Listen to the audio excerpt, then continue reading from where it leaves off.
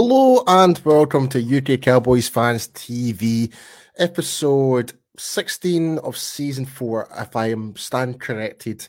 But yes, it's here for the pre-game show against whatever you want to call this team nowadays. The Washington Commanders, apparently they're now called.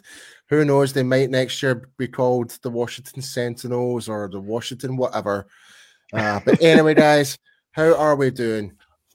I like not too bad. I like that last name, the Washington whatevers. Yeah, I mean, so yeah, it's such a. I just still can't come to grips with it. Like it used to be the WTF team. Obviously they're no longer called the Redskins anymore, but of all the options they had out there to pick for a new team moniker, whatever you want to call it, they probably picked the most least favorite, and even their own fans even objected to this as well. So, yep. They even took everything from the Alliance of American Football team that was based in San Antonio as well. You know, it was the whole copycat thing that we were talking about. They copied us with the that's right. That's right. You're so right. The Washington copycats. You're right. So yeah, it's yeah, and even the new uniforms, they're even trying to make a fashion statement going into this game by wearing the new black jerseys. So, that's because they're going to be in mourning after the end of this game. So, you know, this is one way to dress up for their own funeral, I guess, isn't it? Do you know what? Do you know the best thing about it as well? It's a nice early kickoff. Oh, what's it? Oh, yes, that's a good point, Jamie. So, for anyone that's here within the UK Cowboys fans, yes, the game is at a reasonable time for within the UK and Europe, 6 p.m. within UK time. But without further ado, we have our special guest just arriving. It's our guy next. What's happening, brother? Hey, what's going on, my guys? How are we doing? I do apologize for the short notice of asking you to come on, dude, but we'd love to get your insight for this pregame show that we've got against the whatever you want to call this team nowadays. We'll keep it respectful. The Commanders. Yeah. We'll keep it respectful. Yeah. So just before you just came on there, we were just highlighting for us here in the UK, it's actually a respectable time. We can actually watch a football game, which is 6 p.m. in the UK. Okay. So 12 p.m. Central your time. Mm-hmm. But yeah, before we move on to do the news updates, what was your thoughts about the Giants game, actually? I'd like to hear your thoughts on that. Yeah, I mean, the game kind of played out how I expected. We kind of previewed it over on our channel at Pick Six Sports, and they were 2-0. They were riding high. They were looking for some validity. The coaching staff has been a lot better for them this year thus far. And it was kind of like, look, it's going to be nip and tuck. It's Monday Night Football, NFC East battle. I think you're going to see some defense. You're going to see it's going to be like a throwback game. And it's kind of what we got. Yep. And, kind of the big thing about him was simply you had to limit what Barkley did, and you understood, you had to gauge for that one big run because that's how they've played all year. And sure enough, he did get the one big run, but this defense continues to impress. We discussed the interior of the line. Shout out to Dan Quinn getting into some stunts. I thought he might get a little tricky there, which he did. D-Lock gets home on a sack on that, right, as well. So, I mean, and this, not God, the amount of pressures, boy, this defense is bringing is next level type stuff. It's ridiculous. I think, out the top of my head, I think that it's been the highest quarterback pressures in a single game all season so far throughout the whole NFL. So I think it was roughly about 25, if I'm mistaken. So that on itself is ridiculous on itself. But yeah, guys. So we're here for the pregame show against the Washington Commanders. So let's jump into the news and updates, shall we? If I can get the introduction video. So, Michael Gehlken kind of released a tweet earlier in regards to the injury report. Lauren, I'll let you kind of bring out all the news and updates for that and bring you in for that. Yeah, so anybody that checked in yesterday's one, it's really no different. Simi Fajoko's got a shoulder injury. He was full participant. Michael Gallup, who by all accounts was, ready to play on Monday night, but just thought he could do another extra week. He's been a full participant this week. Gifford's back. He's playing full. And then Curse, DeMarcus Lawrence, Connor McGovern and Dalton Schultz are all limited. And then, of course, Dak is not practicing at the moment as he's, just waiting for the strength to get there with his thumb as well. So, but we're not in a position where we need to rush him back, which is good. Yeah, I mean, it's kind of like you said there, Lauren, it's no much change, but I'm not thoroughly concerned kind of going into this game.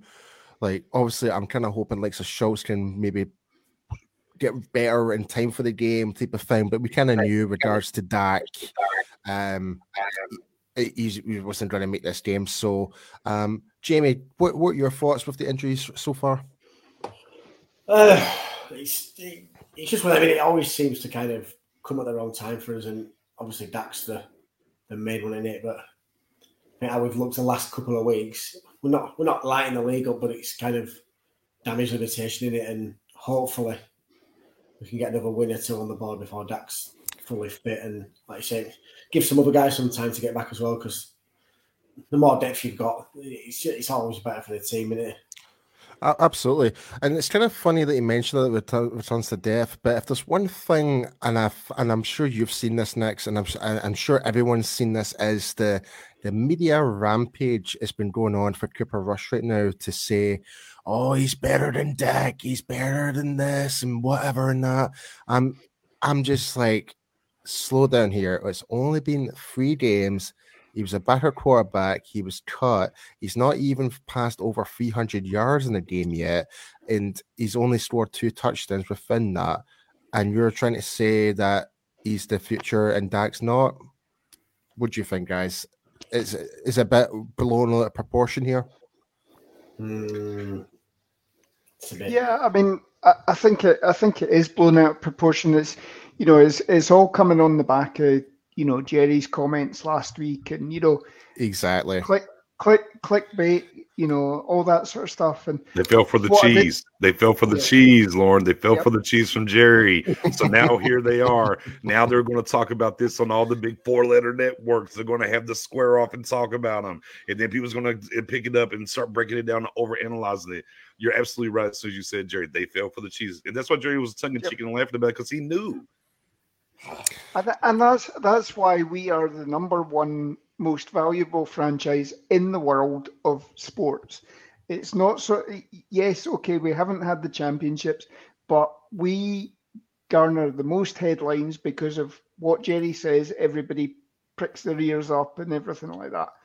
I thought the one that was good this week was the Dax had an interview with somebody and said that him just being on the sideline, he's getting to see the game slowing down, even more so, and getting to see how the plays are designed, which should help him come back. If he's getting this, you got to remember that Dak was a 4th-round pick, thrust into the lineup purely because Kellen Moore, day 1 of training camp, went down with a broken foot.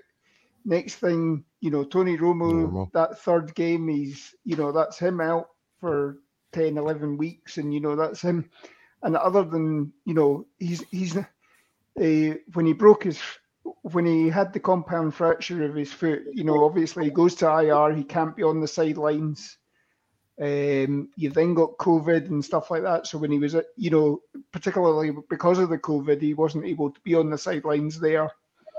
And he's now actually getting to be on the sidelines because we haven't put him on injured reserve. He gets to be on the sidelines. He gets to see all this. And this should help with his development, if nothing else. So I say I came to her as well after the touchdown towards the end.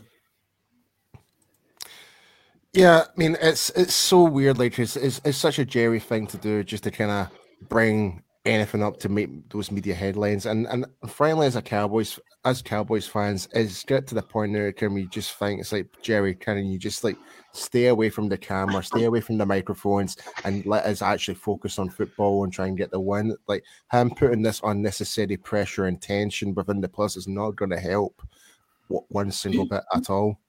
Do you know what though? You look at it that way as well, but kind of behind closed doors, every owner, every GM, every head coach wants a QB controversy, don't they? And I mean that in terms of because it's only better for the team if Cooper Rush thinks he's got a chance to keep Dak out of the team for a few more weeks than possible. It's going to elevate his play. It's then going to elevate Dak's play to get back in the team a lot quicker. And they say it's competition, healthy competition for the team. It's just, they say it's the Cowboys, and the media like to spin it and make out that Jerry's trying to give up on Dak in some kind of random weird way. It's for them. Any other team, it wouldn't have been spun out of control like it is. It's funny to watch sometimes. Like you say, it's like a soap opera in a team as well, isn't it? It does generally feel like sometimes our team is pretty much a reality TV show at times, but hey, but enough that being said, let's go straight into it. We're here for the pregame. Let's go and let me get my words correctly here. I do apologize. Let's jump into the offense.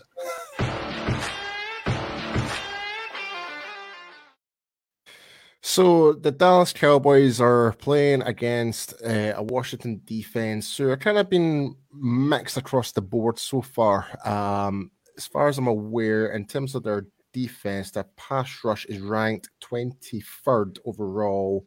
Their run defense is ranked 26th overall. And this is according to PFF stats.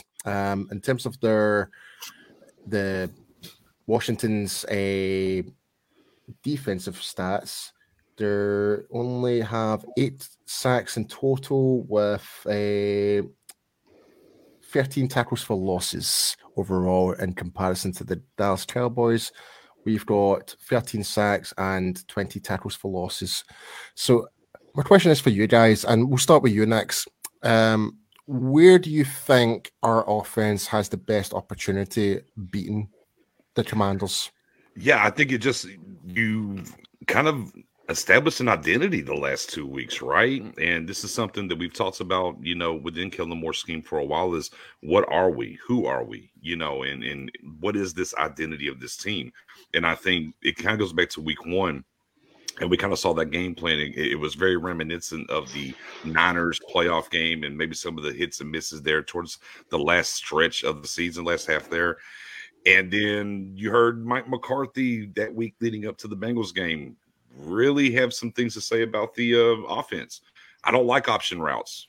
Mm-hmm. I ain't seen no option routes all of a sudden. He talks about, hey, when you have certain players, whenever he was doing the play calling in San Francisco, he knew he had a section on his play call sheet of 10 or so plays there for Jerry Rice. I think he was sending the message when it comes to Pollard, what we banged the table about using Pollard. Not, Zeke's been in 2 series. All right, Pollard, now you go in there and just run the same plays. And that's what we've seen the past 2 weeks is they've actually schemed guys and put them in positions to be effective with their skill sets. So we have an identity. And I think with that being said, you stick to your identity at this point. One of the things, as you were talking about, there was some of the stats when it comes to Washington. They're missing some big guys up front, right? Ioannidis is out. He's out with an injury, right? They're missing Chase Young. He's still out with an injury. Their linebacking core, they've moved Cole to the inside. He's kind of found his way with the green dot. Now Davis started out of the gate not too good. He's played with the last couple of weeks. And from the Washington Commanders content creators I talked to, they don't want to talk about the other 2 linebackers. So that front 7 sounds like they have some issues, and that kind of lines up with the Cowboys have been doing with this run game. And you stick to what you do here is what I would look at, where the Cowboys have the ability to keep this win streak going and be effective here on Sunday against Washington. Yeah. They've got guys that are individually, they're performing. There's not the cohesion as a unit that we have with our defense. Micah Parsons, who was 65% on Monday night, he was creating one-on-one matchups for DeMarcus Lawrence. So Osei, Golston, whoever was on the field, Dorrance Armstrong, Dante Fowler, Sam Williams, and we're getting the play from everybody, and they're not. They haven't got that cohesion down yet, and it is because they are missing, their big disruptive guys like Chase Young and Ioannidis and what have you. So, Right. It's. I think this is still a game. I think we can put our imprint on this, and we should still be able to run the ball, which needs to be the identity of this offense. You don't want this being on Cooper Rush's throwing potential. You don't want him behind the chains and constantly having to go third and long. Yeah, and another thing too, when it comes down to the defense for Washington, is they'll get stops, and you'll talk about. I think they have somewhere around 17 plays where they've given up like a 20-yard gain, but realistically, it kind of bolts into their offense being not good out the gate, and they get a little tired, they get a little gassed, if you will. So, I mean, against the Eagles, I think they were still like -1 passing yard in the third quarter, right? So, this defense is not only are they don't have the cohesion as Lauren's talking about there, they're missing bodies as well. And then you get to the fact that this offense can't establish anything early. So they're getting gashed here and there because they're getting tired at times. And boy, when you start talking about people getting gashed and tired at times, the way this run game has been, especially last week in New York, when you get Pollard over 100 yards, you get Zeke averaging 4.9 with about 75 yards, 20, what would it end up, 29 carries between the two of them. Yeah, that matters. And, that's why I say you got to stick to who you are. What you've been the last 2 weeks should be this formula, not just right now with Rush, but when Dak comes back, this should be the formula as well. Yeah. Jamie, I'll throw in this question for you because in regards to like the Cooper Rush, he does seem to have, especially in the passing game right now, he tends to have his number one target, which seems to be Noah Brown right now. Like over kind of like we do see CeeDee Lamb getting involved, yeah, but because I think with the continuity between Noah Brown and Cooper Rush, because they were like second stringers, they had more time to work with each other, whereas like Dak and Lamb are more that, or Dak or Dalton Schultz. My question is for you, Jamie. Do you think we can expect to see Noah Brown get more involvement with this game as well, with Cooper Rush still being in the helms right at this moment? I would imagine so. I'd like to see him get involved early. I know, like Lauren and Nick said, obviously tried to establish an identity and run the ball, keep the ball running. It's worked, especially last week. But from time to time, the run game's not going to work. So you've got to go to your trusted guy. And Noah Brown's clearly showing that, and he's showing he could potentially be a capable number 2 receiver in this league. And it's not just the kind of little nitty-gritty kind of catches, do you know what I mean? Like the short yardage, he's making big plays down the sidelines, and that's what you do. Like saying, you've got to have confidence in your quarterback throwing the ball a little bit deep from time to time. Because how many times have we seen it before where we've all moaned in the various groups that we throw too many short slant routes or too many short routes up into a hole, and it's like, come on. Get the ball out. You know what I mean? You could push that to CeeDee Lamb. You know what I mean? Like, especially the last touchdown, the one-handed catch. You've got to put your receivers in them positions. You know what I mean? You get them to go up and make big plays, and naturally, I mean that's what these guys are making at the minute. So, you know what I mean, keep it going. But yeah, Noah Brown's definitely. He's showing what he can do.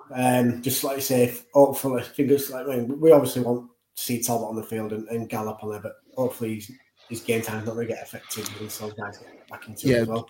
Yeah, I mean, just to kind of point this out, I've got Noah Brown's statistics here after 3 games. So he's had 15 recorded passes out of 21 targets, and a total of 213 yards, which is an average of 14.2 yards with 1 touchdown. And his biggest gain so far has been a 28-yard. I mean, that's actually pretty decent. Hey, Paul, pull up Amari Cooper stats real quick for me. Oh, don't do this. Pull him up. No, just pull him up. I know where you're doing with us. I know what you're. I know. Pull them Amari Cooper stats. I'm bringing them up. I'm bringing it up. Yeah. Yeah, so with Amari Cooper, 19 recorded targets under 27, 219 with an average of 11.5 with 2 touchdowns. That's So not, I see what you did there, actually. I was expecting that to be a lot more. That's why I said with all the talk about Cooper and everything, that guy, Brown, is right there with what Cooper's done so far. Yeah, and the stats don't lie. I think we said it in the group a couple of weeks ago. Last week or the week before. Some of his catches as well have been pretty spectacular at times. Like you said, the interception, absolutely, because in the first half, that early reception he caught, that's easy interception if Noah Brown doesn't climb the ladder and go get that thing. You're absolutely right, Jamie. And some of them seem very Des-esque. I'm not saying he's as good as Des Bryant, but like in some of them catches, it's something that you were used to seeing Des go up and doing. It's good to see that someone on that roster can go up and make these kind of catches that you want to see your receivers make. I think for all of us as fans, like from where Noah Brown was more of a fringe player, he's definitely elevated being a proper, at least a number 3 in the team now. Yeah, like the way he's been performing right now. But we kind of mentioned the run game and that. I do want to kind of mention the offensive line. And then we've got a lot of positives to talk about in this. Like there is still a couple of nicks and crannies there and there, but overall, we can't help but we can't complain. The past couple of weeks, and I'm one of the biggest critics of the offensive lineman coach and Joe Philbin, but he is actually starting to make the continuity start to work now, and I don't know what were your guys' thoughts with Jason Peters' debut with those 14 snaps? We'll start with you, Lauren, and we'll work our way around. I think he has this was an immense game for him. It was only 13 or 14 snaps, but as Brian Broaddus in his breakdown said, there was only one that he didn't really know the playbook on. Peters came off after that game and said, that is his preseason game. He's ready to go full time from this week. Mm-hmm. So, look for him to be in at left guard this week, full time. But I think, you're talking about Philbin and you're talking about Blasco, the assistant offensive line coach. They've now got a third coach because Jason Peters has been taking guys like Biadish. He's taking Tyler Smith under his wing as well and just talking to them, during practice, giving them little tips and things like that. Something which, as good as Tyron Smith is, as good as Zach Martin is, that they're not known for being forthright and actually trying to help guys a lot. Or, it's never been reported that they're taking guys under their wing and helping them out. The way that these guys are saying that Jason Peters is coming in and he's taking them for a couple hours after the practices and the official practices are over with, and he's taking them for another couple of hours and saying, right, do this, do that, watch this tape here, and they're bringing things up and they're learning so much in the classroom that they're then translating it onto the field as well. And I think that's why Tyler Smith has hit the ground running the way he has. Again, we were all doom and gloom when we heard that Tyron Smith was out. I think, it's early days and there's bound to be games where he has a stinker, but, we should be encouraged by what we're seeing from these guys. Thanks. What about yourself? What are your thoughts? Yeah, I just think it's a multi-layer here to a certain extent because, and we'll exclude that getting hurt in the first year with Mike McCarthy here, but we move past that. And what we've seen underneath Mike McCarthy that we didn't get from the previous coaching staff is outside of your quarterback, even though they've won 3 games now in the past 2 years without the quarterback, just the injuries would happen to key guys and it would just be downhill from that and we just couldn't find a way to win, right? And the one thing that we've seen underneath Mike McCarthy is a propensity for them to be effective and get wins when guys are missing. Mm-hmm. And now that time kind of takes us to the Tyron Smith thing, because we did win games without Tyron Smith last year. It just at that position wasn't as good as what we're seeing from Tyler Smith. And, you know, the biggest argument, at least coming from me, I'll speak for me, was simply whenever they were in doing the joint practice against the Bengals, and I caught Nick Eatman, and he was talking about, well, basically Connor McGovern's getting all these reps at left guard with the ones because of due to the availability of Tyron Smith. And right then I was like, okay, so their plan is to move Tyler, but they're not giving him any reps. They gave him some reps like the rookie OTAs, and like that was it. And then boom, we knew it wasn't a matter of if, it was a matter of when Tyron got hurt. And then it happened, right? So as it happened, here you are, and they just threw him out there. I didn't like it. I didn't think it was a great plan. I didn't like it at the time of the Broncos. I literally was on there. I was like, look, man, I know that Philbin is Mike McCarthy's guy. I'd get rid of him right now. That's where I was. I was like, this is not good. But you're not the only one, man. I felt the exact same way. Yeah. We all kind of have that same mutual kind of feeling towards Joe Philbin. Right. But yeah, sorry. No, you're sorry. good. No, you're fine. But sometimes you just get a guy that has enough talent that can go out here irregardless and do certain things. And he did on the 73. He did talk about Larry Allen. And we know Larry Allen was an all-pro all across the offensive line. And, you know, and the one thing I talked about, because I was higher on the draft than a lot of people were, you know. Look, yes, there was things on the board when Tyler got selected, but I understood the pick. And, you know, and Paul, actually, you was a part of one of the spaces we did leading up about 2 weeks. And I told people, I was like, look, there's a propensity for them to go tackle here, to plug him in at guard and be the eventual replacement. And then we got to draft night, boom, and it happened, right? Yeah, that's right. So here we are, and now you got to see. And then this is starting last week, and I was like, at what point they're just going to leave? Because you go the first 2 weeks and how Tyler Smith played. Okay, so at what point you just leave him out there? And with the Peters thing, and there was a lot of back and forth. Well, he's not playing guard, and he's 40, and there's things. But I'm like, but you're making two changes. We talk about continuity. We banged the table last year about this offensive line and continuity. I'm like, so y'all want to move him inside? Look, we all believe that he'll be really good at a guard when we talk about Tyler Smith. But what we do know, we don't know that. What we do know is he's being effective at left tackle. So I'm okay with Peters, who's the Band-Aid for this year, not the long-term answer here. And that's why I kind of compared the two Smiths. This is the Dak and Romo just a left tackle. No, he wasn't supposed to be the guy yet.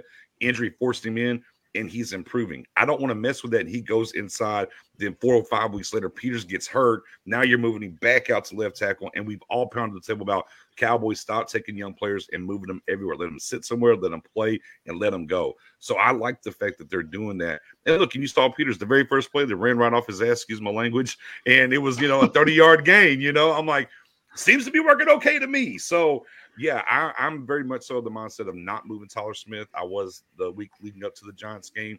And then we see him out there on the 3rd and 12, and he's not getting 1, he's not getting 2, but he's getting 3 Giants. He's going downfield. And I think it just kind of solidifies the fact that you just leave that guy there, and it looks like a home run for them here at pick 24 with Tyler Smith. And then you just worry about that one position where you have 3 different options. Brian Knox had his ups and downs. Connor McGovern's had his ups and downs, and then you have Peters there as well to step in. But the rest of the line seems pretty set. And allow me to eat a little bit of crow because I didn't like the competitions, quote unquote. They said they were going to have it center because I don't think it happened. But boy, the growth of Tyler Biadasz here. I was about to talk about Biadasz in a wee second. Joe Philbin. Okay, all right, Philbin.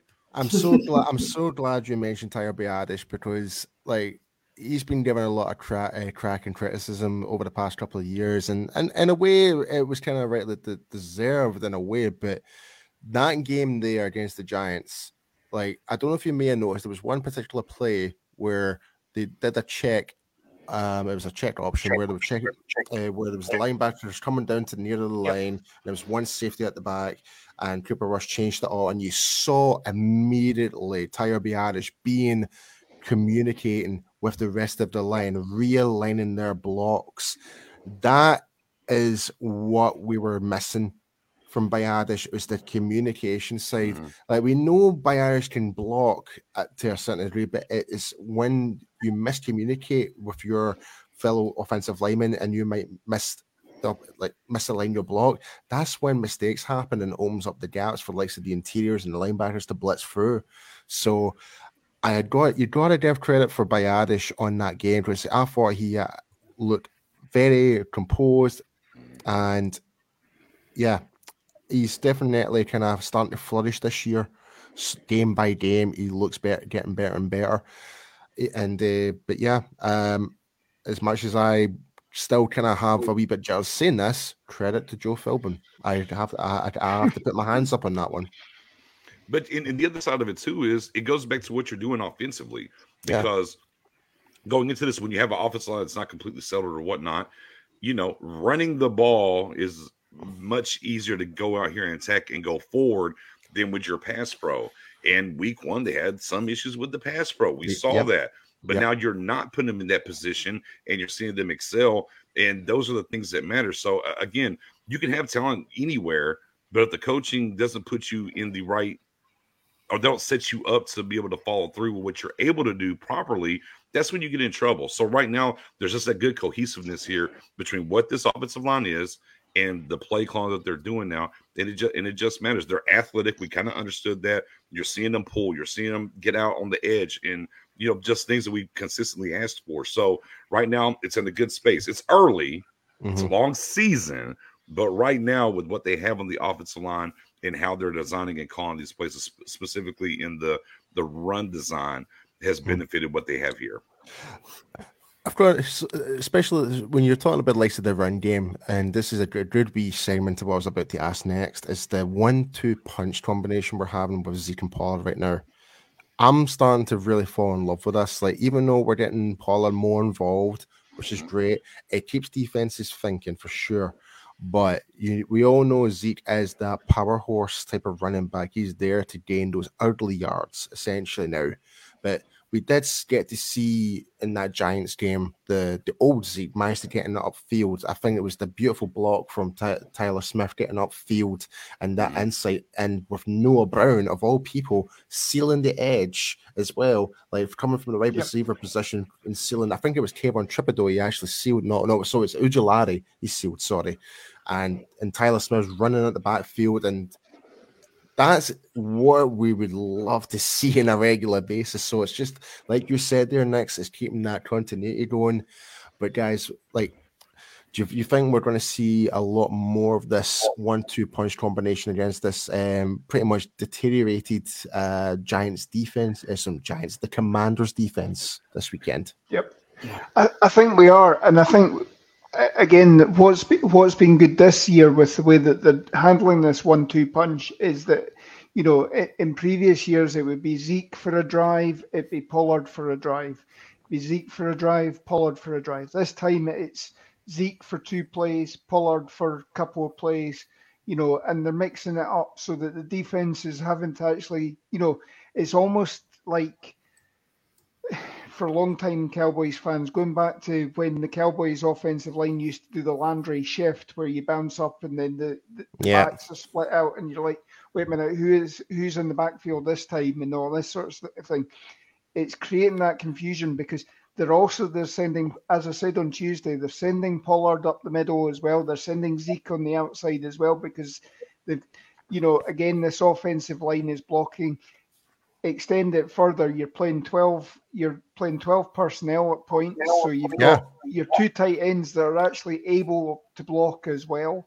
Even Dalton Schultz, when he's been in, Dalton Schultz has been blocking better this year as well. So sorry, Lauren, but don't forget Matt Litstow actually was on for one play, playing as the inside tight end in one play as well. So Litstow's back now, which is a great bonus because we did have questions to see where Matt Litstow, who is an offensive lineman, but at least he can now kind of slowly gradually get back up to speed and hopefully, and if someone, like, unfortunately, we don't want anyone to go down, obviously, because the way how our line's going right now, but hopefully Litstow can try and get back up to speed, try and be on par with the rest of the line in that way. But yeah, you're absolutely right, man. Like, and Jamie, like, I want to ask you this next one before we kind of move on. It's like, do you think, we're talking about like the 12-man, so you're like, it's going to be like Jake Ferguson and Peyton Hendershot. Do you think we'll expect to see them more to kind of contribute to the run and also maybe even see them more in the passing routes this time round? I think last week showed that they're definitely capable of it. You know what I mean? There were a couple of catches here and there, and I were impressed with the way that Jake Ferguson was blocking in the red zone. I think especially for the Zeke touchdown.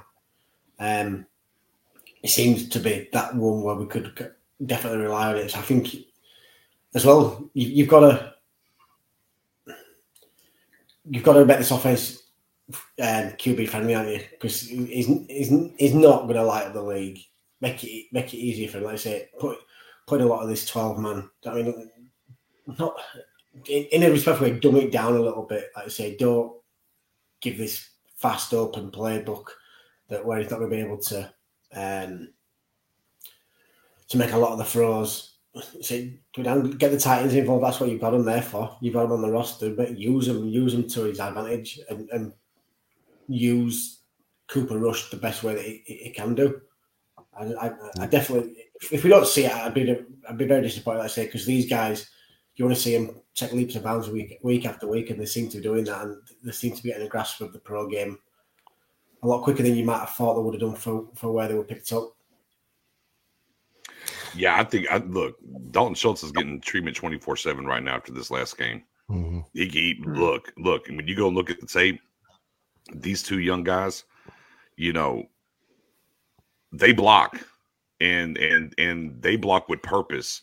I mean, Hendershot pancake from linebacker.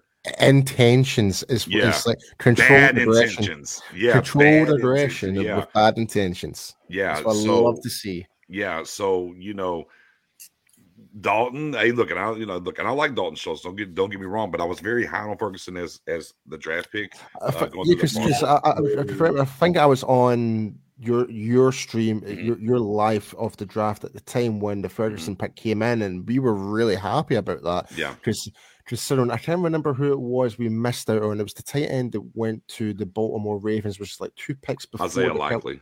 That's the one. Mm-hmm. Yeah, we were quite keen on him, but we were quite happy the fact that we managed to get Ferguson as well. Yeah, and you know, in getting Hendershot undrafted and coming from the Indiana program, look, was considered to be, oh yeah, he's a seam guy. He's your Blake Jarwin-esque more so than what Ferguson's going to be, right? Hendershot said, no, I'm here to block, ladies and gentlemen. Don't get it twisted. And again, it's great. Here's the thing about it. As we did a 53-man breakdown going into the season, for me, I said, this is the deepest the tight end room's been to me in years.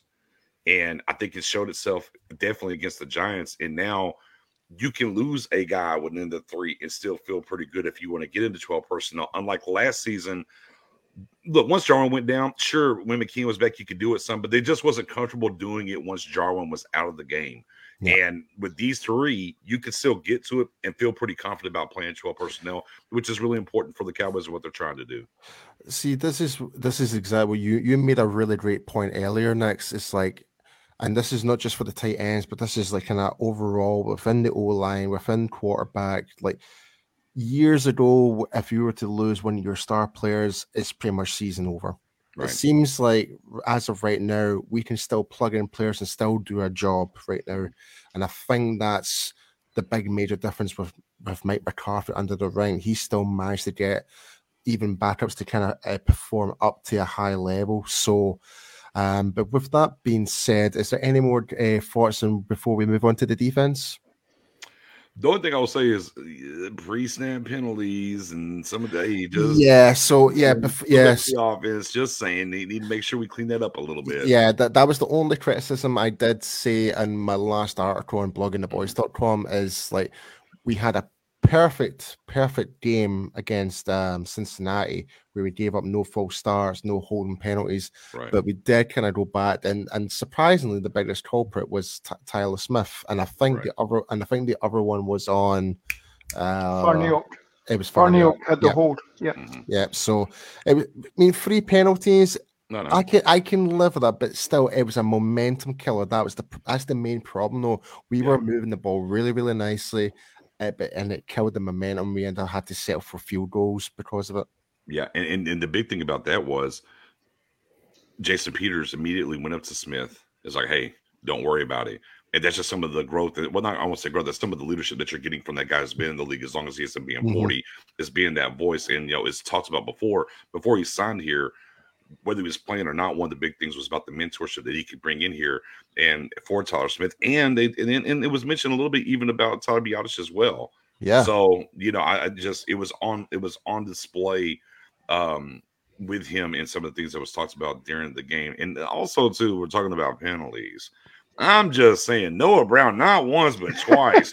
For God's sake! No, 3 times. I think there was 3 occasions it should have. There was the one where is it Julian Love and the linebacker pretty much was holding him in the middle of the field. There was the one in the end zone. I think there were maybe 2 in the end zone or something like that. But still, I think it was because Roger Goodell was in the crowd watching his Giants. I don't know what it is. Some home cooking. There was some home cooking. Absolutely. There was a lot of favoritism. Micah Parsons held like 1 million times there wasn't one whole call. I'm like, come on, you got to start respecting my guy and give him the calls. Rookie, maybe you don't get these calls, but what he's done in the league and move forward, you got to start giving them calls up, man. Come on. Yeah, just when you said about the bad calls, what about the one in the end zone? Even the commentators kind of tried to they even brought in the actual NFL referee that does the commentary to say, that should have been pass interference.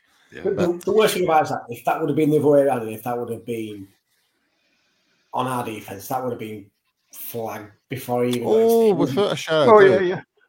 And what gets me is they actually have guys up in the booth. It's not a case of the officials on the field needing to refer.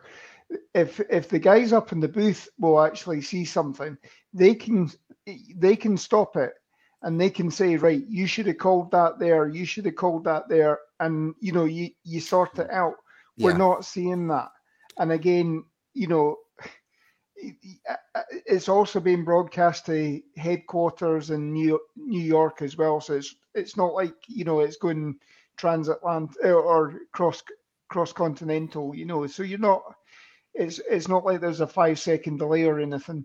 There should be a decision made there and then, and that was absolutely blatant on all of those occasions. Now, as I say, offensive holding happens all the time on every play.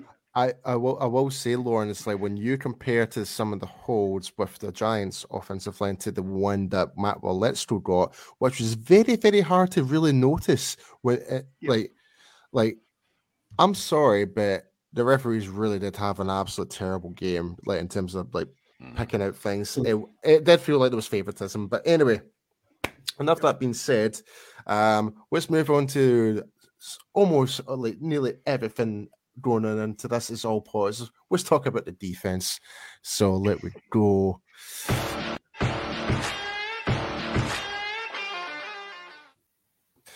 So with the Cowboys defense, Micah Parsons now is still currently the sack leader. He didn't get any sacks during the game against the Giants.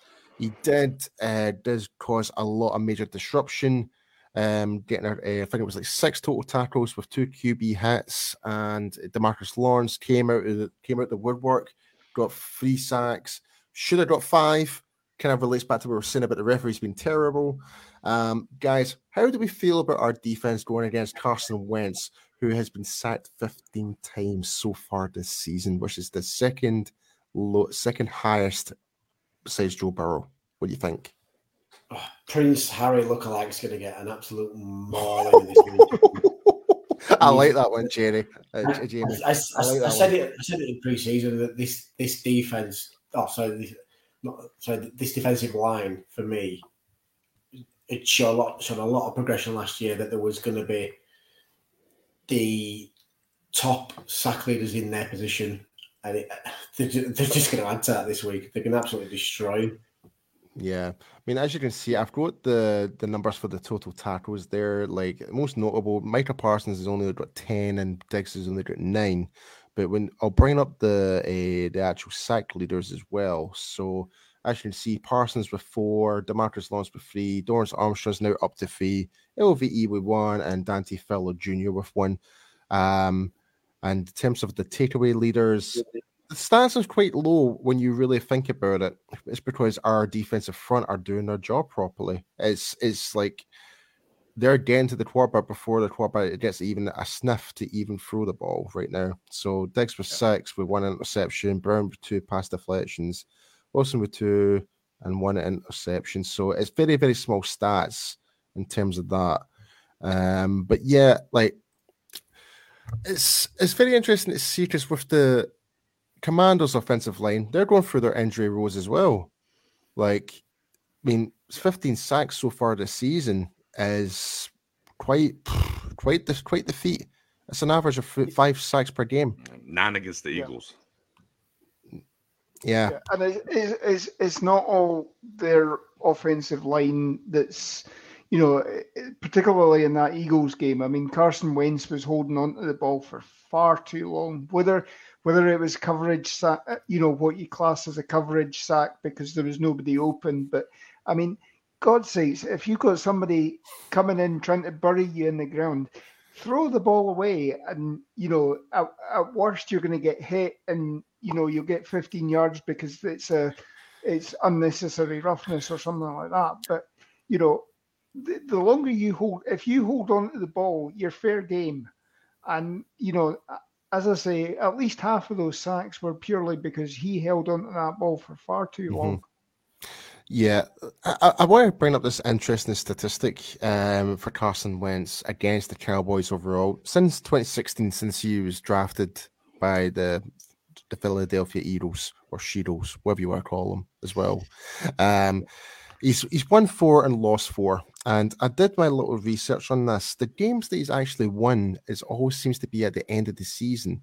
So make of that what you will, because either the Cowboys have already won the division and want to rest up the stars, or the season's just generally over and look to play their second string and first string players for the future. Do you think that's a kind of fair assumption based on that, and it kind of questions Wentz's ability against us? We'll start with yourself next. Yeah, it's just so far removed since it's been that time. You know, different coaches. You know, and obviously the defenses that he faced then versus what he's looking at now is completely night and day. Oh, it's going to be, yeah. You know, so, I think for that time capsule, sure, absolutely. I think that was definitely a fair assessment. I think for this game in particular, it doesn't factor as much just because of where the Cowboys are defensively and how they're moving now. I did want to touch on one thing, though, when it comes to this pass rush of Micah Parsons. And the one thing that I'm seeing from him last year to this year, last year he was getting his numbers, right? Mm-hmm. This year, and what I'm seeing the evolution from him is he's getting his numbers, but now he's not a rookie. So teams are, okay, where is he at? And they're moving, you know, blocking and different things that are sending people. So now he's affecting the rest of the line. He's getting what I call those old assist sacks now. Yes. Is what he's doing. So now he's changing the front. He's still getting his numbers, but because of the attention to different things that are happening now, Dorrance Armstrong's coming through. Oh, LVE cleans up and gets a sack because Micah had to force him to do up and things. And so, like, whenever you see what Von Miller has done so far for the Bills, right? They didn't do a lot of sacks last year. The Bills did overall, but he showed up. He's getting his, but you're seeing also all defensive tackles are getting sacks, and you're seeing more pass rush from them because of the Miller effect. And now what you're starting to see now here early this season from last year, Parsons getting his numbers last year, but now not only is he doing that this year, but he's getting guys open to go get their numbers as well, which is huge for this pass rush so far. That is a great point you've just made there, because looking back at the Giants game last week, every single of that defensive line unit, just the D line, like I don't know too sure about the linebackers that all played, but every single one of the defensive line did record a single tackle. Like they all contributed towards the game. I mean, that is pretty amazing. So in terms of like the stats as well, the Cowboys are second in terms of the pass rush grade on PFF. The Bills are ranked number 1. Cowboys are the sack leaders as of right now, with the Bills in third and the Eagles line in second with 12. It's quite interesting to see how this is going to play out. I really do think it's going to be a long day for Carson Wentz and this Commanders offensive line. But Jamie, what do you think? Like, do you think for likes of Micah Parsons, obviously he didn't get the numbers we expected because obviously he had the bug and stuff like that.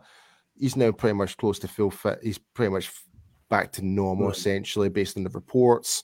Do you think we expect to see him to kind of just go out and just actually basically go crazy on Carson Wentz?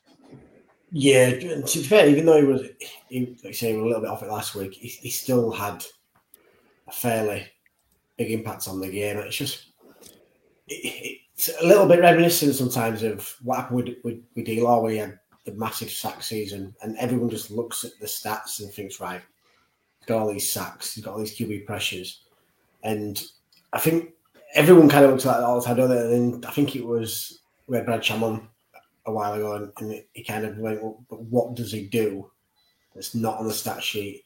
And that's what sometimes Micah Parsons probably doesn't get a lot of credit for. If you could really kind of say that of someone that's an all-pro, arguably the best defensive player in the NFL at the minute, that it causes a lot of double teams, it creates a lot of gaps for everybody else to make plays, and that's sometimes you don't really hear about from him. But yeah, I think this is probably the game to kind of ease his way back in after a little bit of a bug. But I think there's one just to kind of deflect away from him. You mentioned his name's running through a lot of them. Being extremely impressed with Dorrance Armstrong this year. For me, definitely probably the most improved player on this roster. I think we're at 2 sacks. He got 2 sacks this week, and he also got a block on the field goal as well. It's like he's he seems really rejuvenated this year, and he's thriving in this Dan Quinn system. And I mean, fingers crossed it kind of flows down to the guys that are kind of trying to make the roster and only get a few snaps a game, because I mean, he's taking your chances, isn't he? He's definitely doing it this year. Arguably, keeps playing like this, we'd probably say he's the team's defensive MVP as well. I'm glad you. Sorry. On you go. Right, I was going to say, I think Dorrance Armstrong last year, everybody's moaning about the fact that we lost Randy Gregory. Dorrance Armstrong last year had 5 sacks. How many sacks did Randy Gregory have? He had 5 as well, right? So they were actually matching on that. You could say Randy Gregory was better in run defense. I think Dorrance Armstrong's picking that up this year. I think he's building, okay, his curve hasn't been as meteoric as Randy Gregory's was, but we're actually getting to see him now performing. We've not had, obviously we missed out on bringing Randy Gregory back, boo-hoo, but we got Fowler, we got Dorrance Armstrong for that money, and it's a feather in Jerry's cap, if you want to say, because they're getting the same sort of performance that they would have had with Randy Gregory. And these guys, again, they're developing. And I think, they're building on the fact that Micah Parsons is putting them in positions where they're going one-on-one. They've only got one man to beat or whatever. And, that's allowing them to focus on that. I mean, if, Lawrence Taylor was at the game on Monday night, he picked up on the fact that Micah Parsons, if you look at the stat sheet, it was a fairly substandard game for Micah Parsons, flu or not. But you could see that the way the Giants were focusing on where Micah was, double teaming him, triple teaming him, whatever. And, because of that, our defense was built that, D-Law had 3 sack game for about the first time in about 3 or 4 years, getting contribution from everybody. And, it just goes to show what a talent Micah Parsons is. But, these guys are coming on because they're creating that pressure on the back of what Micah Parsons is doing.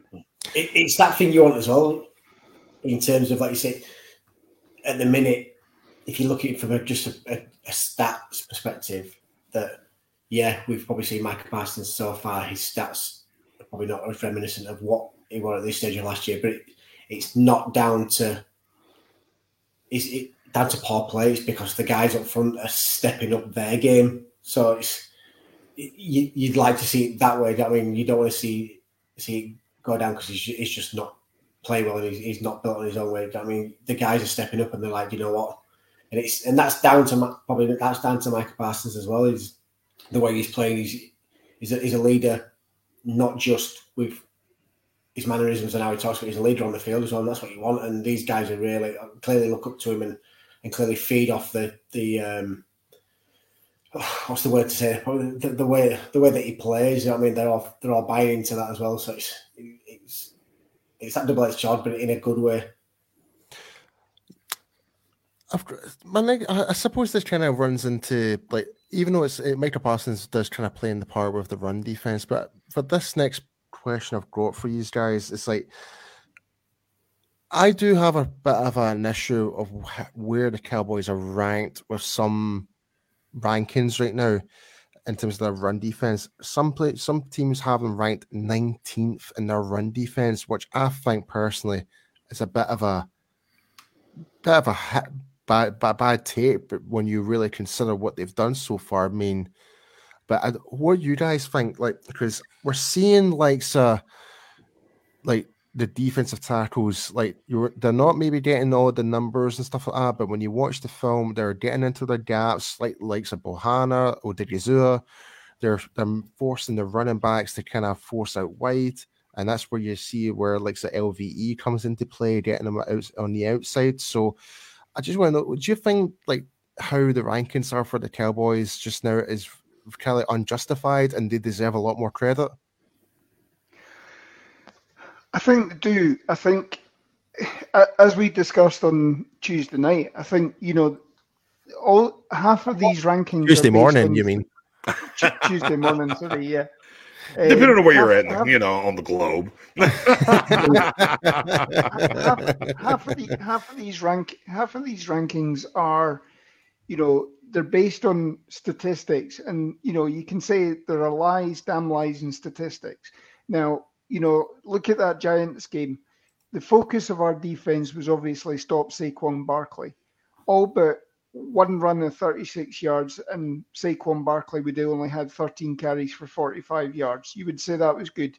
Because you were focused on Saquon Barkley, and because the pass rush was coming round and everything like that, Danny Dimes, when he was able to, he'd scramble out the pocket. He ran for another 79 yards.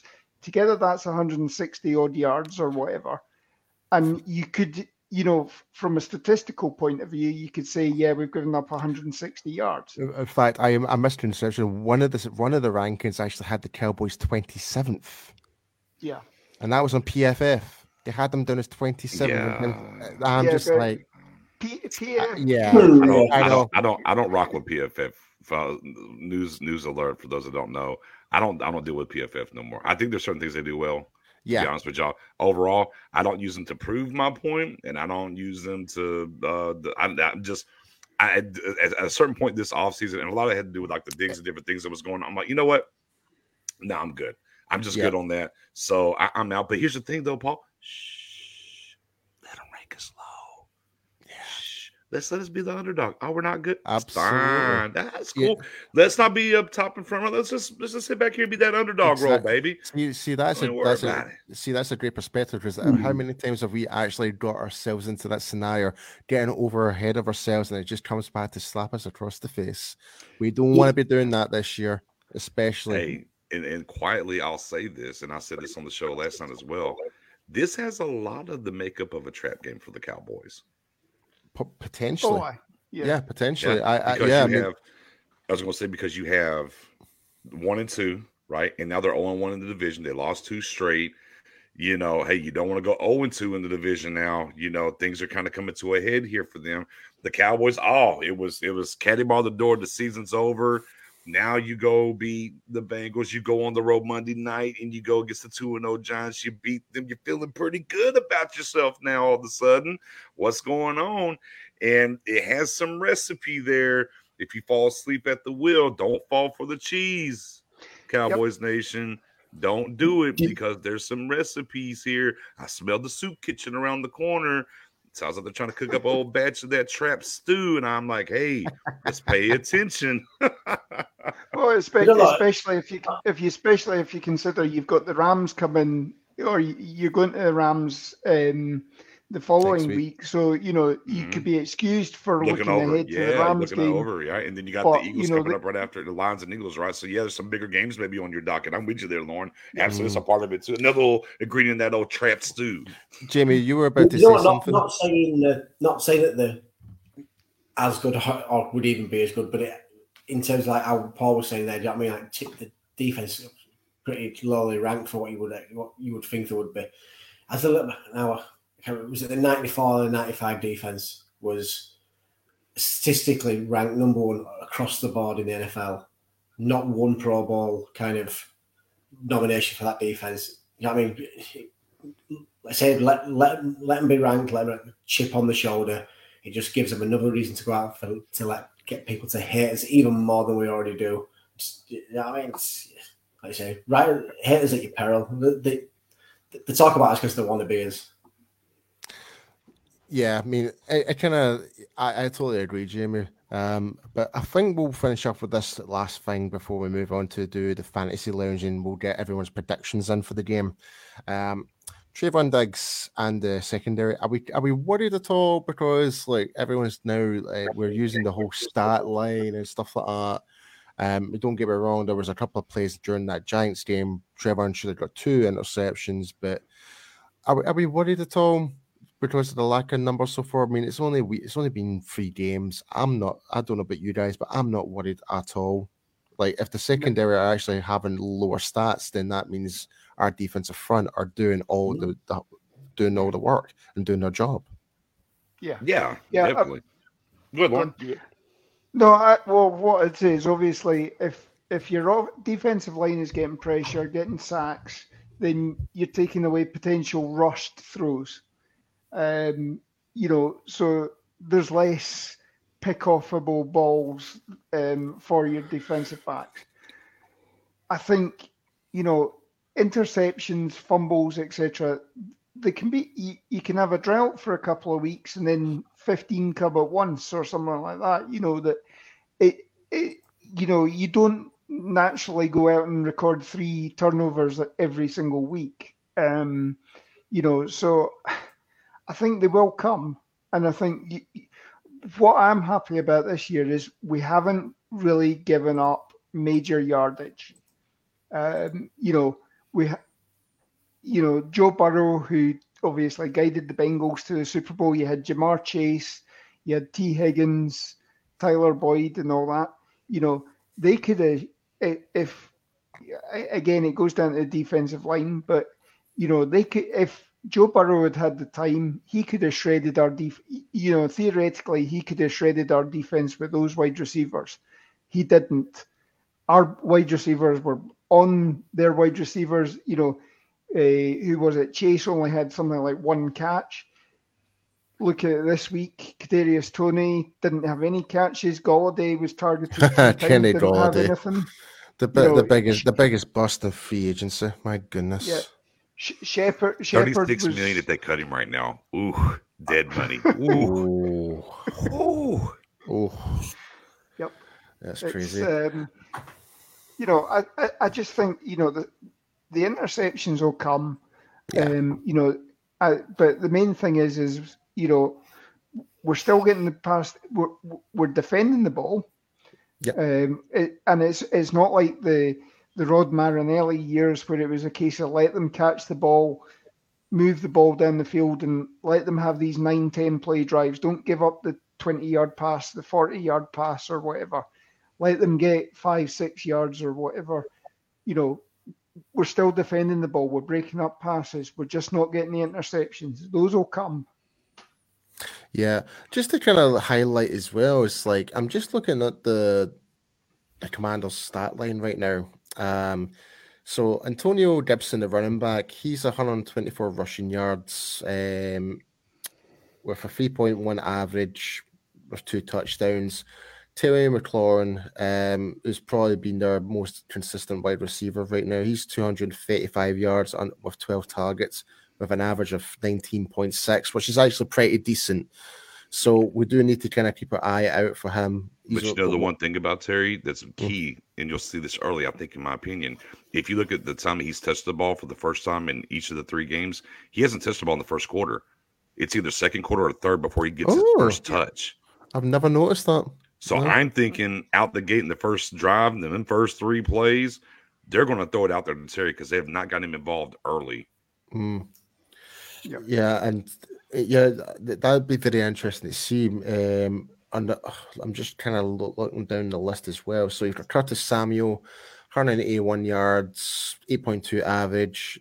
Joan Dotson, 109 yards with a 12.1 average. So it's like you're saying, it's like those 9-10 yards, Lauren, and stuff like that. So it's definitely something we need to kind of make sure we keep an eye on. But if our defensive front can get to Carson Wentz before he even executes the ball out, then we should be okay. I mean, there is the threat, and this is what you were trying to say. It could be that game next where it might we might be overconfident with because we're thinking about the Rams and the Eagles in upcoming weeks. But yeah, where I think we need to look at this week. The one thing I went back and watched the Philadelphia game against the Commanders. The Commanders are actually quite good at running screen passes at the moment. So if our defensive line is hounding Wentz and he manages to get the ball away, we need our linebackers to step up. And Donovan Wilson. Yep, and Donovan Wilson. All these guys coming up from the secondary. But we'll need a good game, I think, this week from Van Der Esch, Barr, and co. sniffing out these screens and getting in position to defend them. Yeah, if there was one thing, there was probably the criticism I could probably give the defensive front is like they overcommitted the rush and let Daniel Jones for the Giants to escape and run upfield. Whereas in this occasion, they need to be more on the conservative side and actually see if what Wentz is doing, if it's going to be a screen pass and move out, essentially. So, but yeah, any guys, do you have any last thoughts before we move into fantasy legend? Right. And the only other thing I would say too, where Daniel Jones was, and we talked about the Patriots because they kind of have the same issue, right? The interior of their offensive line isn't good for Washington. Kind of the same thing with the Giants, and they kind of took advantage. And I said, well, they'll have to get to the quick pass, right? And some of the screen plays. One thing I didn't really factor into that was some RPO action, which Brian Daboll definitely did that over there with 17, big guy, big arm. What's his name? Buffaloes. Josh Allen. Josh Allen. God bless. Jeez.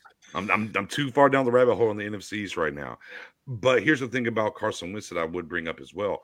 We've seen him use the RPO and be good at the RPO. And I think that's something that Washington will kind of look at from the film from us versus the Giants and say, oh, Daniel Jones kind of had some things cooking here with the RPO. We might have to pay attention to that too and be ready for that come Sunday. It's definitely something that the actual team Washington were not really renowned for, but since like bringing in Wentz and obviously with the weapons available, I think that's definitely worth definitely someone like it's not Kellen Moore, Dan Quinn and Aidan Dudley and all the rest of the coaching staff will need to kind of make sure and just make sure that they just watch for the screens, watch for the options and stuff like that. So, but yeah, guys, without further ado, let's jump into the fantasy lounge and get everyone's predictions. So, everyone at home watching the stream right now, you know how the game works. It's basically, I'm going to read out the player's name and the projected fantasy football points, and you can either say higher or lower, or oh boy, or boy, so boy oh boy going up, or oh boy going down. So either way, higher or lower. So with that being said, let's kick into it right now.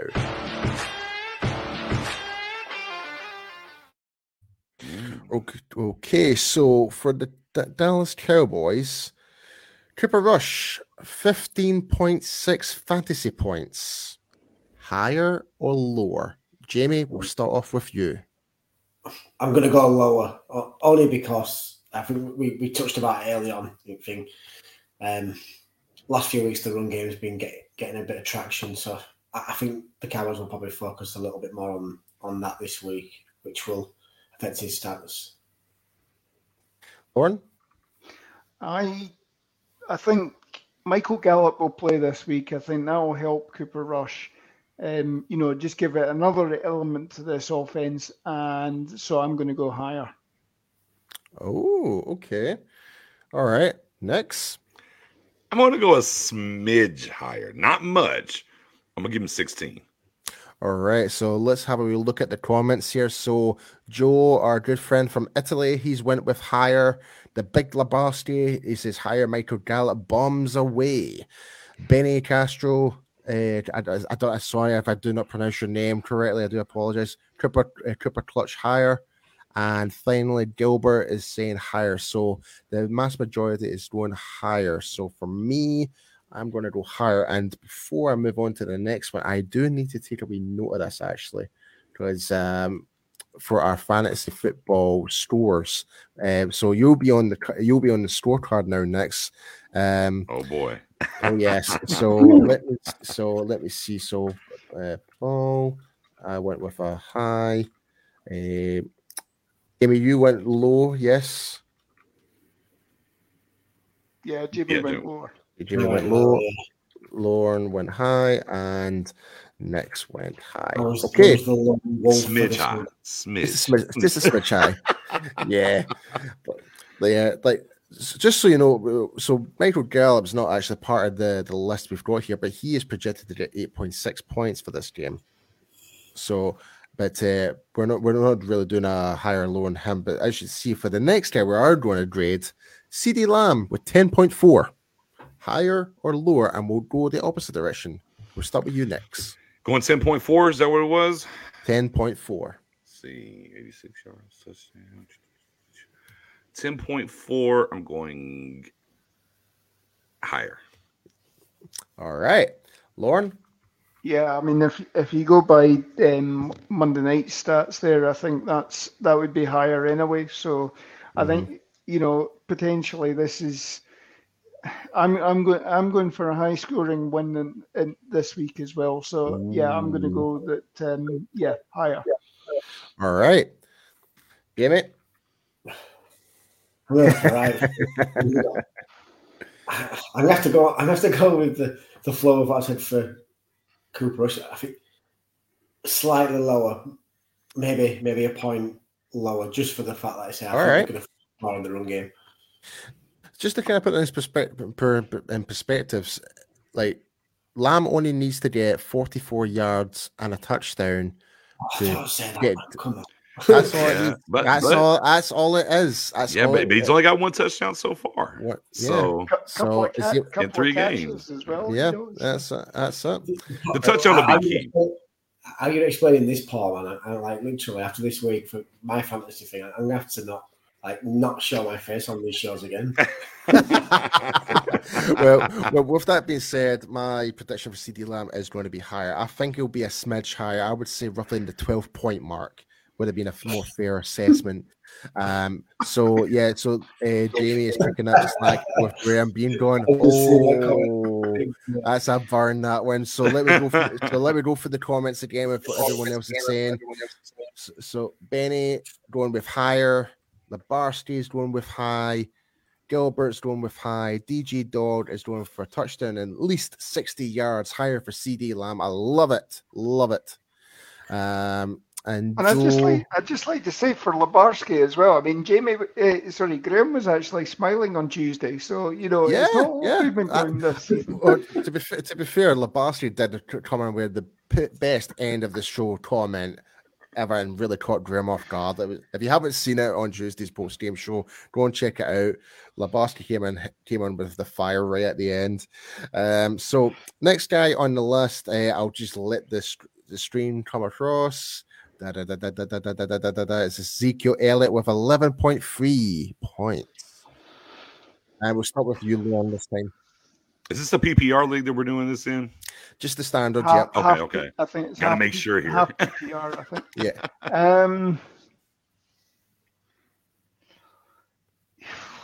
Yeah, again. I mean, 73 yards and a touchdown. That would be higher than 11 points. So, yeah, if he can do what he managed to do in the Giants game, I think let's go higher again. All right. So Lauren has went with 3 highs and a low. Next, what do you think? What's that number again? It was 11.3. 11.3.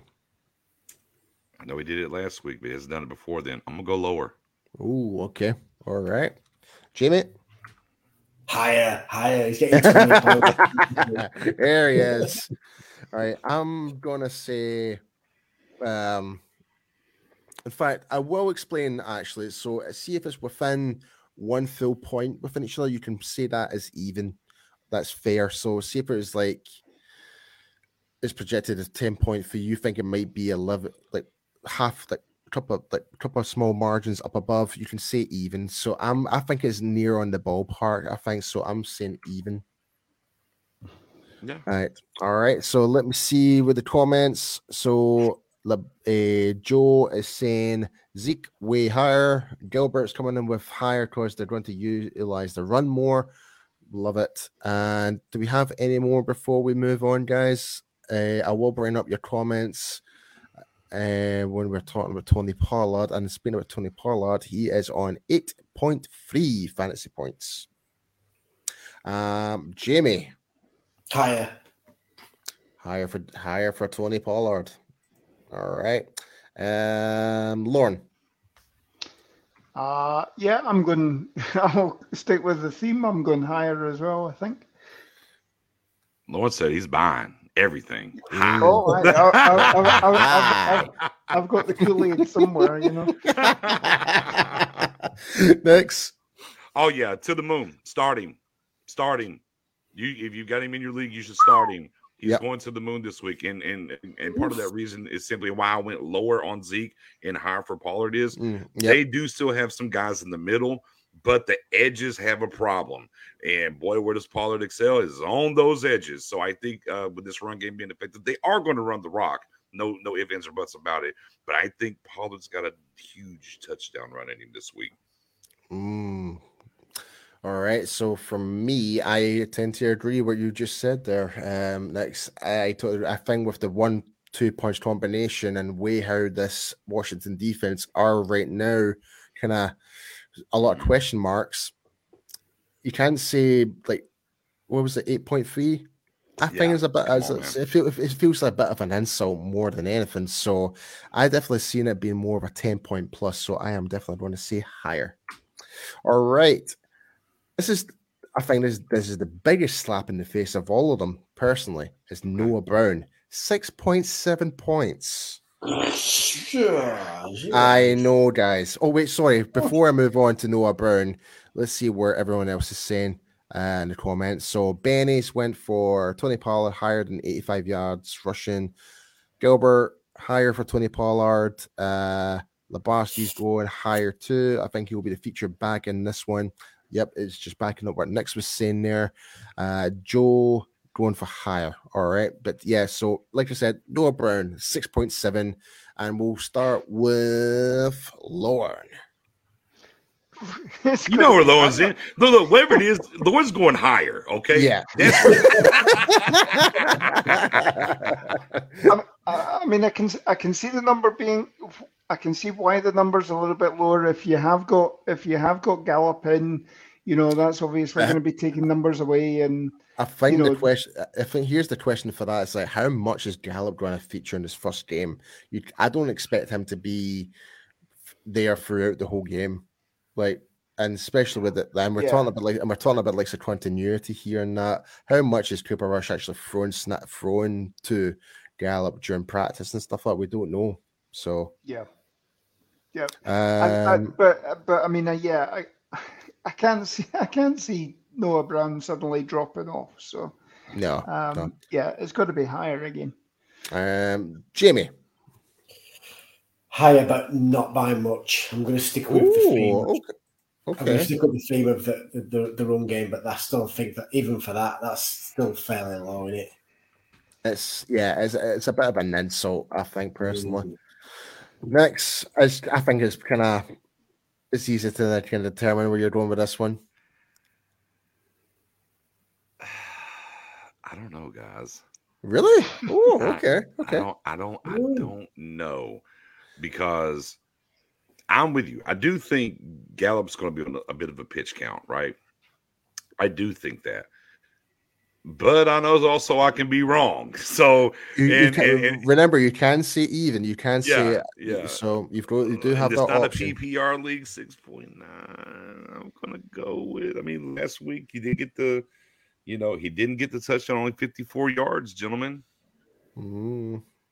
Right? If we're not counting the catches, right? The regular doesn't count your PPRs, right? It doesn't count the catches, right? The regular league is just yardage and touchdowns, right? It's just yardage and touchdowns. Yeah. I mean, he didn't score that last week. He only had 54 yards, guys. No touchdown. I'm gonna take the lower. Oh, okay. I'm gonna take the lower. All right. We'll go into the comments again. So Benny's going higher at least. No, so that's no burn. Yeah, higher. 75 at least. Labarce is saying this is easy, higher, 70 plus and a touchdown. So we're expecting like a. if he gets a touchdown, he's there, right? I mean, yeah, that's it pretty much. Yeah, if he gets a touchdown, that's him. Got it pretty much. Higher, he has been consistent. Yeah, I can't think, unfortunately, with how those Giants referees played the part. Oh, that he could have had a huge game. He could have had a huge game. There should have been like a 12 to 13 points at least that last game. Gallup will be in the pitch count from Joe. Labarski, the rush burn chemistry is real. And Joe is actually went lower. So you're not the only one.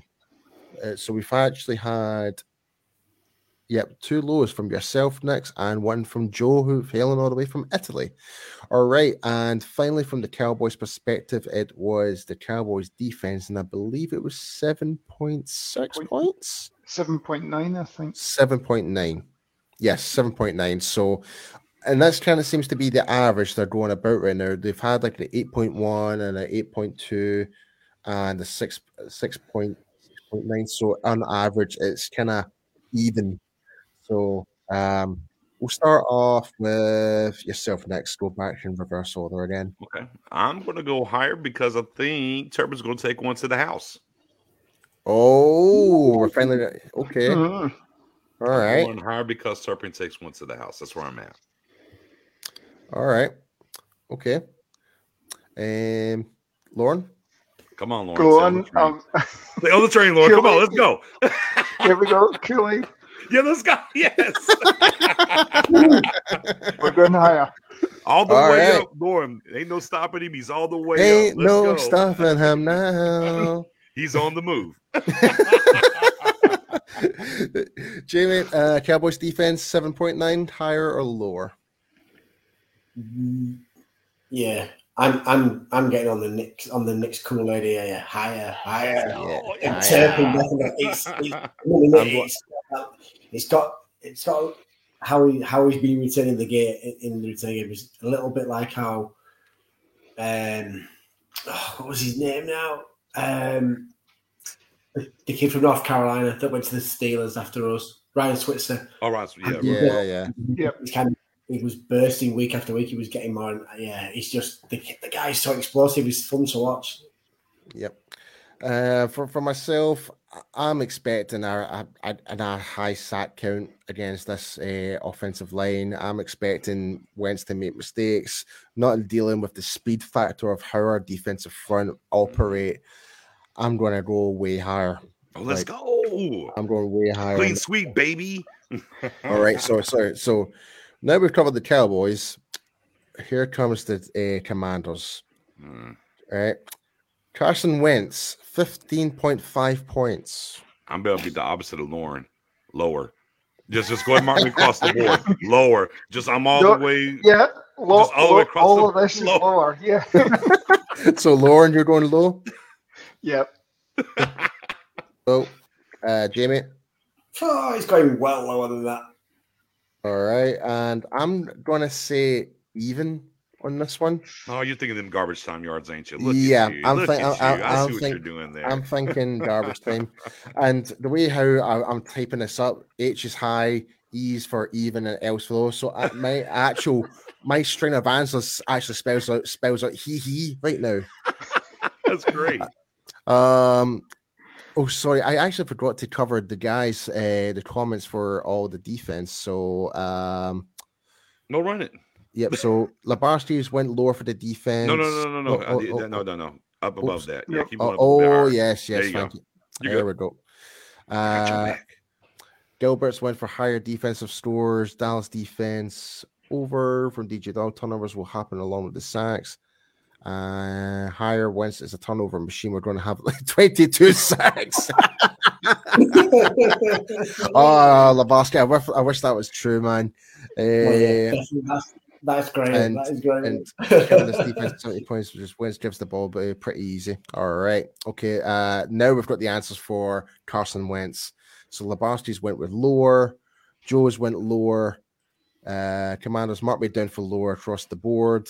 Again, Labarsky coming out. No chance for Wentz. Gilbert going lower. And yeah, Lex has got your back. Yes, he does. All right. So the next one on the list, if you keep sliding across, it was Anthony Gibson with 13.3 points. Higher or lower? And we'll start with you, Lauren. I'll go even on this one just to be slightly different. Okay. I think, we've given up one touchdown a week, and I think he'll probably get it. And other than that, it'll be, 20 yards receiving, about 40 yards rushing or so. So, yeah, I think that works to about even. Yeah, it kind of works up to within the 12 points, 13 points region. Yeah, okay, that's fair enough. Jamie, what are your thoughts? Higher or lower? Lower from Jamie. Straight away. No hesitation. Next, what are we thinking, my friend? Man, I'm so disappointed in Lauren right now. He was on such a good streak. Such a good streak. He was all high. He was all in on the all low, and he broke it up. Lower. All right. I'm kind of in a way I can see where Lauren is coming with, because you made the point earlier, though, next about the run play option. Mm-hmm. This is where I think this could actually be the thing for Gibson to kind of get those extra yards, those early yards, and potentially a touchdown. So I'm kind of inclined to say even as well, unfortunately. I do think it will be lower than what it is, but I think within that 13.3 mark, it's kind of, I can believe that could be the case, but I don't see it being one of those running backs that say, oh, he's 13 points, he had a good game. Nah, it's just pretty much, it could be garbage yards again. Okay, so comments wise, Joe's went with even. Labarsky has went even. We haven't yet shown we can shut down the run. Technically, we have, but it's just, I think especially in the interior defensive line, like sort of the Gazura, they've been managed to kind of force the running back to move out wide to not move upfield as effectively enough. But Gilbert, he's went lower, and only reason it's lower if McKissick gets the receptions. Oh, that's a good shout. The other running back, depending how much they want to kind of swap Gibson in and out. That's a good shout. All right. Next person is Curtis Samuel with 9.9 yards, I believe it was. Yes, 9.9. Yep, 9.9. We'll start for you next.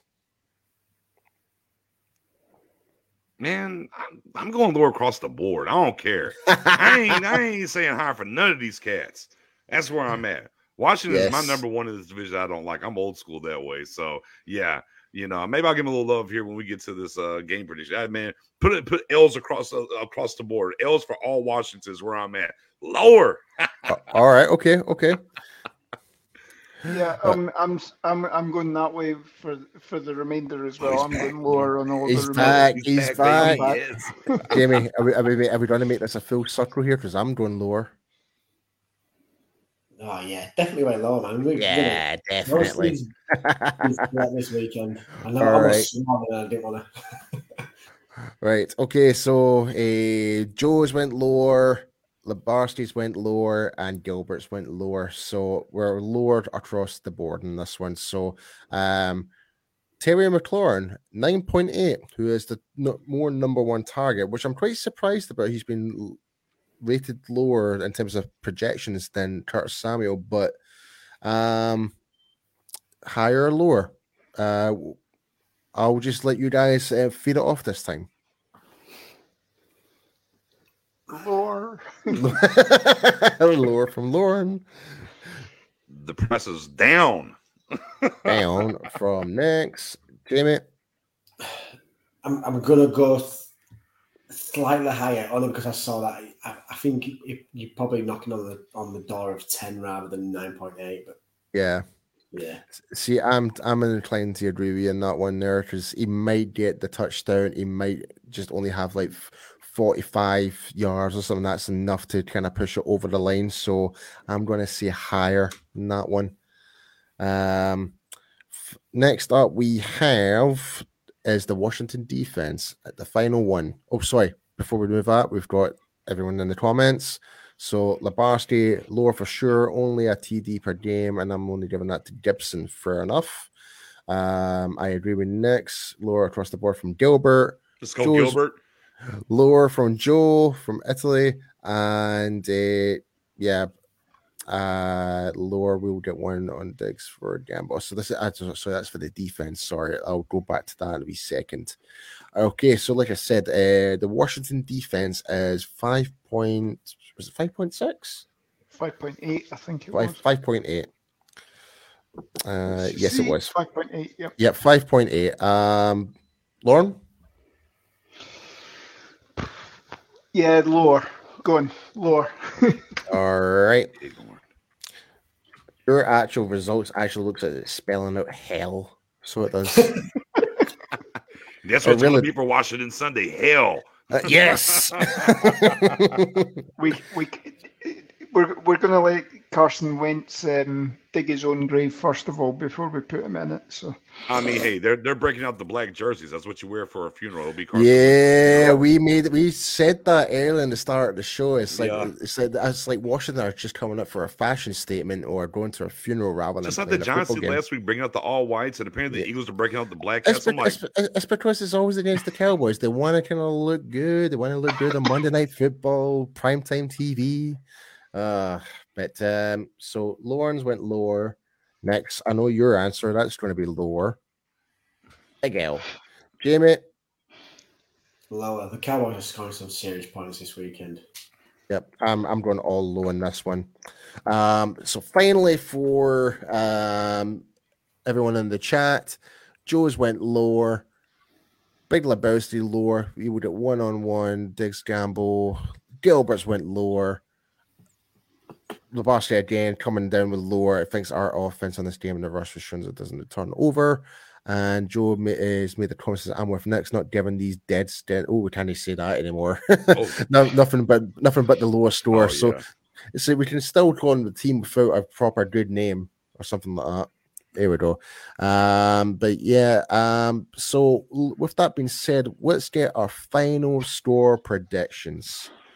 And I'm gonna start off in alphabetical order.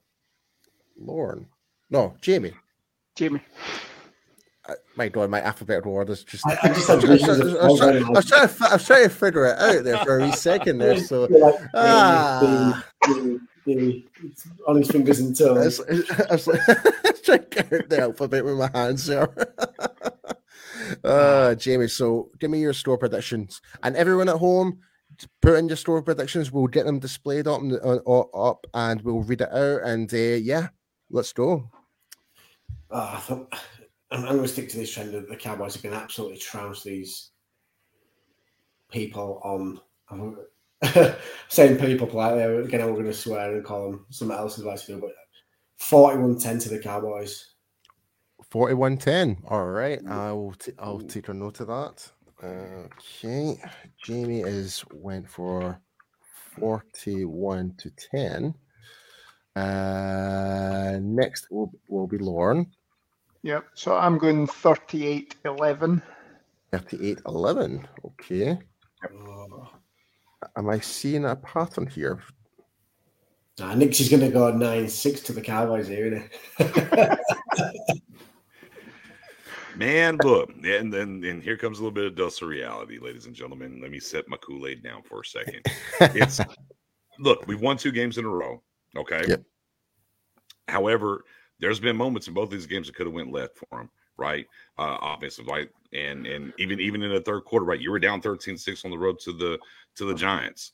So I do think the Cowboys win. I do think the style of game that they're playing and what's happening and where the Washington Commanders are currently, I think it's going to be a little bit tighter game, guys. I do think the Cowboys win, though. I do think the Cowboys win. I think the Cowboys are going to win this game 24-13. All right. Okay. 24-13 for next. For myself, I'm kind of in the kind of ballpark. If we look at the 3 games in a row, we've managed to keep every single offense down to 20 points. So I'm going to keep on with that theme. And I'm going to say it's going to be slightly above 24, but below 38. So I'm going to say Cowboys 31, Washington Commanders 17. I like it. Right. I like it. What did I say? 31? Yeah, 31. Yeah, I said 31-17. But I almost forgot my own score there. My God. But yes, let me see in the comments here, get everyone's predictions up. So Joe is going for 40-15 for Dallas. Labarge is going 27-13. Gilbert's went for 35-6. Wow. Okay. I like it. I hope that's the case. I just want to caution Cowboys Nation. One thing that I've been able to take to the bank when it comes to the Cowboys, when it's like there's no way they can win, Bengals, they win. Then it's, oh, you're feeling good. Oh, the Cowboys are ready to explode, and everyone has them winning big. Yeah. That's why I had to bring in a little bit of the. Oh, it's gonna be a tight game. as the great Brad Sham, the voice of the Dallas Cowboys, always says to us on our show, it's like, take this game at a time. Don't think about the next game. Just think about this game and think about this one. Don't get ahead and try and get your hopes up. Just think about the now moment. So, but yes, that has been our preseason game show, guys. And as you may know, we'll be back on Tuesday for the post-game show with Brian hosting. We might have some special guests on. I'm not entirely too sure, but we will keep you posted. But yes, with that being said, we'll. Just quickly, Paul, sorry for jumping in. Just because it's only because I've just noticed it now. This week's the first of the London games, isn't it? So if anybody, yes, of course. This into London, be sure to send pictures to our to the group socials and get it all shared. That's right. If you're a part of the UK Cowboys fans and you're going to these London games, it's coming up right now. I think this weekend is the Jags and Broncos game. Is that right? No, it's Saints Vikings. You've got the halftime show of Youngblood as well. So that'll be pretty cool. I should quite like Youngblood. He's got some good songs. But anyhow, but yes. But as you may see, our special guest here next. Tell us where can everyone find you and where to follow, and we'll actually get our little banner up so we can actually show you where you are. Yeah. Here we are. Yeah, the Pick Six right there between. I got Jay Tuck and Will Steele. The Wheels of Steel, Young Skywalker Steel, that is. Pick Six Sports over here on YouTube is where you can come find us every Wednesday and every Friday, 8:30 p.m. Central. You can catch me, Spoonie, Mary Eller. I got Professor O, a.k.a. Matt Owen, in the building delivering that content. We actually have midday shows rolling now with Camber, Massey, and our guy Stevie J as well. And I just crossed over the 3,900 follower mark. I'm marching my way to 4K on Twitter. So if you want to come follow me, as it said on the bottom of my picture throughout tonight's show, or day show for me, though, over here in the big old East Texas, the Piney Woods, as we call it, it's simply at @your_guy_Nix NIX. And come give me a follow, because as soon as we wrap here, I'm actually going to go over there and run a Twitter space and talk about this potential trap game. But the Cowboys are winning, though. Don't fall for the cheese. Yep, so be sure to go and check out Nick's and go and check out his Twitter space and join in the conversation, because I don't know how many times I've came onto the Twitter space and actually way past my bedtime and just can't stop talking about football, and it's been great. So yeah, be sure to go and check him out. This is my home away from home over here with you guys, man. I love coming over here, man. Yeah, so before we do finish off, you on as well. Yeah, definitely. So before we do finish off, guys, be sure to go and check out our sponsor as well, Cowboys Experience, for the ultimate meet and greet, stadium tours, game tickets, and tailgate experience. Get to meet players like Micah Parsons, Jay Novacek, Travis Frederick, Zach Martin, even the Hall of Famer Drew Pearson will be there in attendance. Be sure to use the code UK Cowboys. Guys, what do you use if you get the discount code? You get free stuff. You get free stuff. And with that, it gets no better. Yeah, and with our sponsor for next year, yes, next year we'll be having our own UK Cowboys fans travel package. So all the information will be available on our Facebook group for more details. If you want to contact Cowboys Experience directly as well, you can get more information from them there also. But with that being said, guys, it's been an absolute honor. Next, thank you for coming on to the show. Appreciate Jamie, you, the godfather of UK Cowboys, and my fellow countryman, Lauren. It's a good night from all of us. And yes, go Cowboys. Let's do it. Yep. Come on. 3-1, baby. 3-1, baby.